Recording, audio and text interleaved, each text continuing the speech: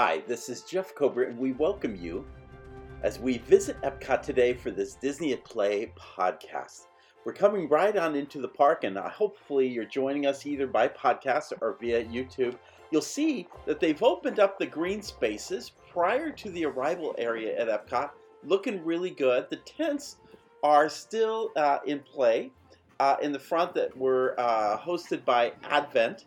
But as we pass, they are no longer occupied. They're no longer doing the fever checks. We're going to head straight on through. Are being put onto the globe as part of the 50th anniversary celebration of Walt Disney World. Here in the video, we're showing you a much closer view, and you can see the lights that are being attached. It's very difficult to really see during the day, but I'm quite excited to see how it actually. Well, how it's going to come out at night. I think it's going to look quite beautiful, and yet it's not noticeable. It's not ugly in any way. It works very well into the setting of Spaceship Earth. I thought it'd be interesting if we went over to the Land Pavilion and kind of saw how this maskless policy is proceeding as guests arrive to the land and they ascend to the entrance of the pavilion. There's a guest greeter in front, reminding them that they're going to need to be wearing masks as they enter the land. And then as they go in, there are greeters inside, again reminding guests to wear a mask as they are inside the pavilion. So everybody inside does need to wear a mask.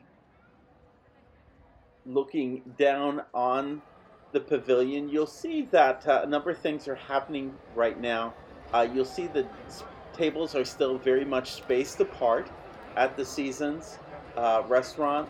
You'll see that there really aren't a lot of guests. In fact, right now, the Living with the Land attraction, it was about 4:05 in the afternoon, and that attraction was basically walk-on. Some of the best things to do in the middle of the afternoon or late afternoon is to go visit Future World, because a lot of folks have already moved on to World Showcase. Over at the Soarin' attraction, the lines were only, I believe, 35 minutes at that time. Usually it's a little less than the stated waiting time. So that was a good time to be in that pavilion and to check things out. If you haven't seen the new movie, maybe that's a real good thing to do.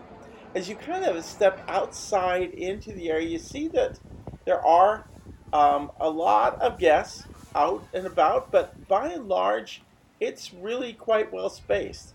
Here we are, you'll notice, getting into the Butterfly Pavilion next to the land.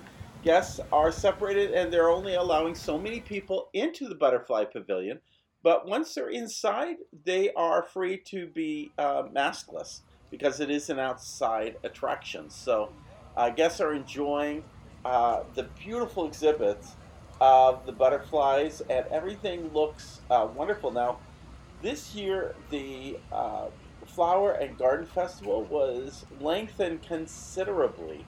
By now, this is kind of the waning weeks of the entire event. But it's been like, hey, take a look at these butterflies. Beautiful. You can see several of them all mounted together. It's quite enjoyable, and a lot of guests have taken the time to really check out all of the butterflies. It's just a very nice exhibit. This year, the International Flower and Garden Festival is actually going to go on until July 5th. So we're going well into the summer, which is not easy because it gets pretty warm this time of year. They're having to do a lot of watering. Here's a beautiful image of flowers and the ponds and the falls near Journey to Imagination. But I wanted to just show in our video that's found on YouTube, J. Jeff Kober, flowers from throughout the festival. Here you see the blanket of flowers that are aligned between World Showcase and Future World. Here's a cute little topiary involving Peter Pan and Captain Hook. Traditional flower and topiary designs and landscaping designs found throughout the year. And then right here in Japan, you'll see the dragon that is right underneath the Orange Torii Gate, looking onto World Showcase Lagoon. Speaking of the lagoon, here's some footage of what is happening out in the lagoon with the barges. There have been tests at night of fireworks for both Epcot Forever and for the new Harmonious show. So who knows what's really coming to you first, but you can see with the barges that they are actually doing a lot of work in practicing their movement and choreography. This is interesting because this is a very windy day. In fact, this is why I'm recording in post, because the wind was very intense for recording and would have muffled, then the noise of it all would have been pretty annoying um, for purposes of this podcast. Let's head to France and check out some things that are happening there. It's a beautiful day along the riverbank as we cross the bridge over to France. Note that the Skyliner is in operation today, and the views are just really beautiful. Also, we should note that the Skyliner is actually going to be under maintenance for a short period of time in January. So be aware of that if you're planning to be out here. Here we see an entrance to the Ratatouille attraction, and we have a wonderful topiary with with Remy on the one side of the entrance to the attraction. Guests are coming to and from. All that's being available in this space are the restrooms. The other day we had a chance to actually board the Skyliner and to travel from Epcot to Disney's Hollywood Studios. So it gave us a great chance to see the Ratatouille attraction. It is really, for all intents and purposes, completed. You can even see, if you look right, the fountains are actually working in the front courtyard. Everything's clean, everything's ready to go. Construction's completed. In fact, actually, much of the construction cleanup has actually been done behind the attraction, and yeah, we're ready to see what this is like. Meanwhile, over in front of the cinema, we see the Beauty and the Beast topiary, and we see quite a huge crowd waiting to see the Beauty and the Beast sing-along show at the cinema. It's not my favorite, but a lot of people are enjoying it. Let's talk about Morocco. A couple of months ago, they set about to uh, redo the restrooms. But that seems to have been just the tip of the iceberg. Just a little later, they went in to redo a architectural feature of the pavilion that seemed a little controversial. I'm not going to talk about what it looked like. Just know that it's been cleaned up and fixed up, and now people can't make suggestive thoughts about it. This is a family show, after all. But now it seems like there's even more activity going on than ever before. In the front courtyard, there's a whole lot of work, and it may be only plumbing or electrical kinds of work, but it makes you wonder if there isn't a greater plan in play now that the um, team that originally sponsored this pavilion have left as a result of COVID. Where we really see an interesting thing happening is with Restaurant Marrakesh. This was in the back of the pavilion, and it stood as kind of the weenie to bring you all the way, the carrot at the end of the stick, but weenie is well referred to it, bring you to the end of the pavilion to experience Morocco fully in this beautifully themed restaurant. But after a number of years, they added additional restaurants. First was Tangerine Cafe, which has been closed since COVID started. And by the way, have you noticed that now the sign has been covered up, as you see in this image here? Then they went and they took out some beautiful gardens that were in the front of Morocco, and they put it in something called Spice Road Table, which is really a nice way of enjoying the view of World Showcase Lagoon. With that addition, they added at that time, as I recall, the Oasis Sweet and Sips. That may have been changed in title from time to time. And there's been some new repainting of signs like this. So that, again, gives you the idea something's coming up. And then there's always the food festival with the Taste of Marrakesh. Well, and there's always this Moroccan food festival during the event. So with all of this, it's just now Restaurant Marrakesh has way too much competition that nobody's been making reservations. Even prior to COVID, it just was always one of the available restaurants any time of day to come back there, which is a sad thing because actually if you have been inside the restaurant, it is a beautiful restaurant inside. The tile work is magnificent.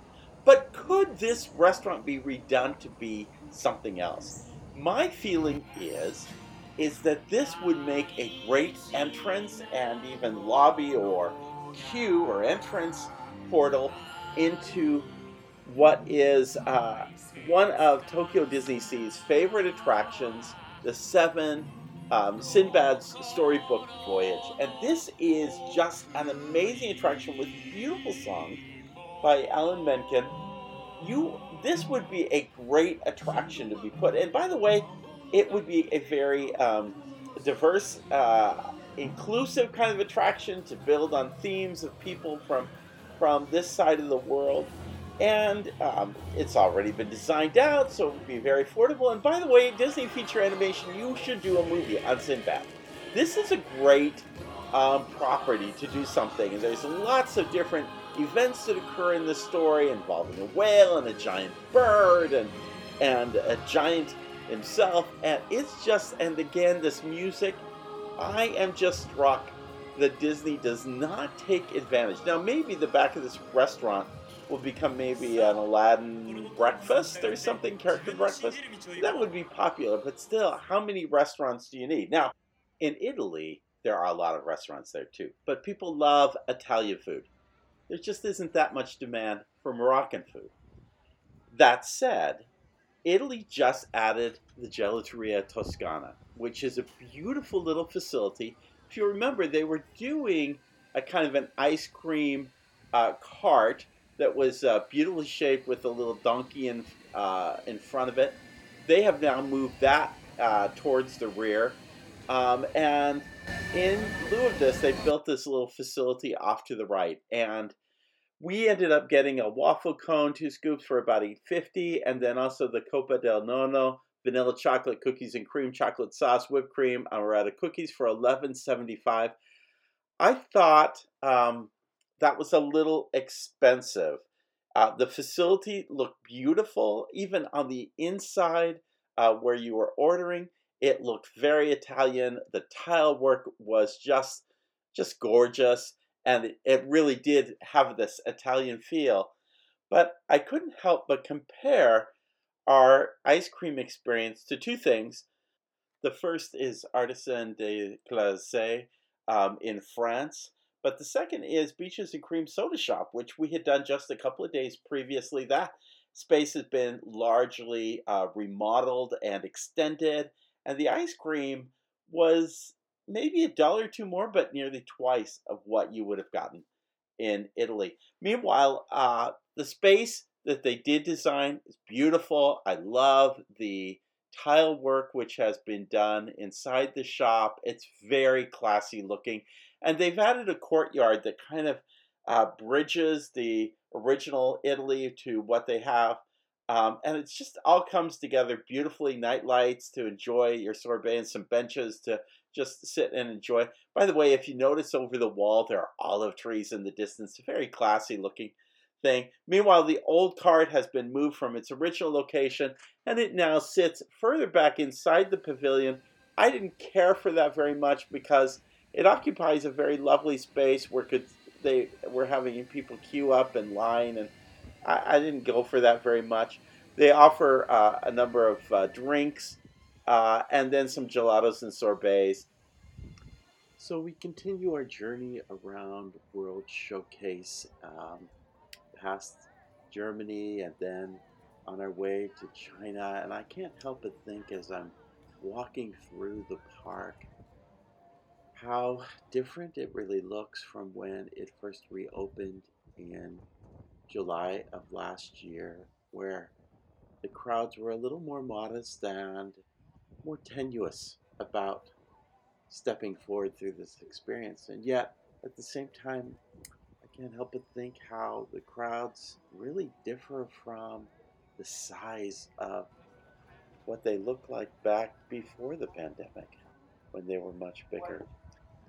Our journey takes us to Mexico to visit Grand Fiesta Tour starring the Three Caballeros. I had done a previous expose which emphasized some topics here.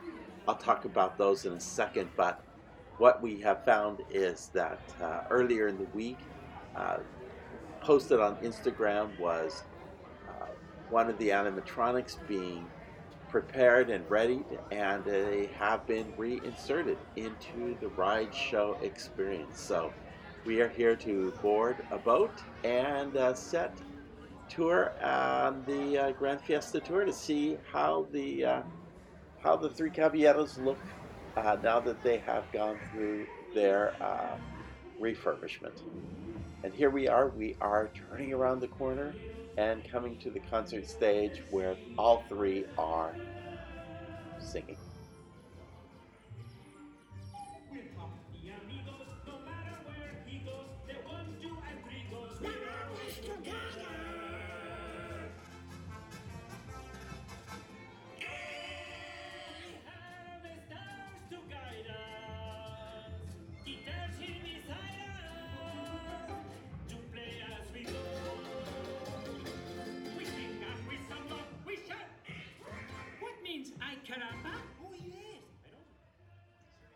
All three look terrific. They have been all synced up and they look professional, and it's just a wonderful ending to that attraction. And I'm glad to see it back in order now. If you had if you had followed my previous podcast, I'd called it El Gran Fiasco, starring the Three Cambios, which means the Great Disaster, starring the Three Changes. And it was a Disney at Work podcast which emphasized three types of changes that occur. One of which you can see if you're on YouTube right now. We're sitting in the disembarkation zone, and the ride has completely gone down at this point. And it is a re-emphasis of one of the three changes. I talked about the animatronics, I talked about the COVID pandemic, but I also talked about this exit point and how all three of those are different changes which have to be anticipated and addressed, and their application into one's own life. So if you haven't had a chance to visit that podcast, I invite you to do so. I think it's one of my better ones because it emphasizes some important aspects of how we look at change, how we anticipate change, how we embrace change, and how we address change. So when you have a chance, take a look at it. Know that we did eventually get off the boat to disembark, but we spent a good 10 to 15 minutes kind of sitting there in that canal listening to audio which was way too loud over the speakers. But again, listen to the podcast and you'll see what I'm referencing. I leave Mexico and head to the Odyssey restaurant where I check out the Epcot Encounter again. It's just a really beautiful presentation of all that's come to Epcot. And I think I should say, look for a future podcast and a video where we're going to really deep dive into what those illustrations and visuals show in terms of the future of what Epcot is supposed to look like. And by the way, speaking of the future of Epcot, we passed by Mission Space, where this last week the Pantina Group announced job openings. Seems like they're in a place right now where they're ready to hire folks to take on this restaurant, and I couldn't wait any longer. I really am excited to see this restaurant reopen and see what it's like. I think that a lot of people are excited to visit this new facility and see what it all looks like. So excited about that. and looking forward to that when it comes out. From there, we turn around and we see the Mouse Gears store. Earlier in the week, there was also a presentation, well, some images, video shown actually, of the new flooring that was being put into the Club Cool area, which is going to be just beyond where you're looking at this visual kind of um, in the space near Electric Umbrella. And that is looking really promising, very cool flooring. Of course, what they've done with the flooring is it's all crushed Coke bottles in a beautiful red look and feel. And now the problem is that what it really needs is it needs to figure out a way to not make the floor sticky is what they've got to do. But notwithstanding, it looks like it's very exciting and that it's coming along quite quickly. All right, at this point, night is settling in. We're in front of Spaceship Earth, and I think this kind of wraps up our opportunity to showcase all that is going on at Epcot. We're glad you could join us and appreciate your being a part of this. Make sure you check out and subscribe to our podcast if you haven't done so already. If you have a chance, go visit J. Jeff Kober on YouTube and make sure you subscribe to that so you can see the videos that go along with all of this. We have a good solid library that's there and worth checking out. And then make sure if you have a chance to check out the Wayfinder page. That's our Patreon. That's our Patreon location where we provide interactive apps and experiences for you to enjoy and to better understand the world of Disney. And it's free to you as you help support this podcast and help make it a reality. So if you get a chance, please come check out the Wayfinder page. Again, thank you for joining us. Finally, in the words of Sinbad's storybook Voyage, which I alluded to earlier, always follow the compass of your heart. We hope you have a great day, and we look forward to seeing you again real soon. Take care.